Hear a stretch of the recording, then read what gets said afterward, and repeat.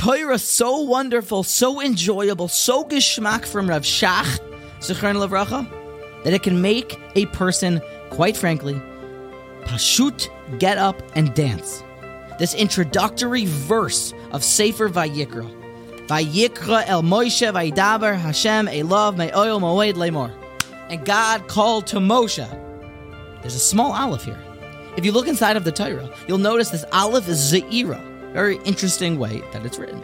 Big Vav, big Yud, big Kuf, big Resh, small Aleph. Aleph Ze'ira. Why is the Aleph small? Says the Baal HaTurim, a famous comment, because Moshe Rabbeinu did not want to write Vayikra. He wanted to write Vayikar. Why? Because Moshe was the greatest Anav, the most humble of all men on the face of the earth that have ever lived. And Vayikra is a term of endearment, a very glorified term of God called to Moshe. But by Bilam, that prophecy was given over as Vayikar, very happenstance, very mikra. So Moshe Rabbeinu, due to his Anav, Anivos, due to his humility, wanted to write Vayikar, not Vayikra.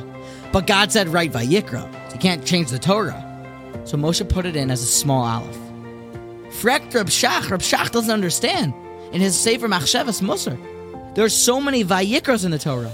Why don't those have small Alephs? All the Vayikras that we've had until now. If Moshe is so humble, then make the Alephs small in Sefer Shemos and Sefer Bereshis. Listen to this. And just how Rav Shach prefaces his idea, we already know that something great is about to happen. I'm going to tell you davar she'ulai einenu yachol. Maybe I'm not fitting. Ve'einenu rashai l'daber lahavin kach. Maybe I shouldn't even be thinking such a thing. But I'm going to tell you, which is just us gearing up for something good. Listen to this. Listen to what Rav Shach answers. That we tend to think that Moshe Rabbeinu was above the fight with the Yetzer Hara. We tend to think that he had cooked his Yetzer Hara and now he no longer struggled with his humility. But Chayvus Alavavas and Shar Yichad HaMaisa tells us that the Yetzer Hara does not forget about anyone. He attacks everyone, even Moshe Rabbeinu, says Rav Shach. And Moshe Rabbeinu was always fighting, was always thinking of new strategies, new ploys, new schemes to fight the Yetzer Hara when it comes to gaiva, to haughtiness. And only now had he come up with this new approach. Only in Sefer Vayikra, when he was caught with the Yetzer Hara saying, wow, Vayikra, that's really nice, Moshe, did he say, no, small Aleph. Moshe Rabbeinu was an innovator. Unbelievable, says Rav Shach. Until now, he could not have wrote a Vayikra with a small Aleph because he never had thought of this.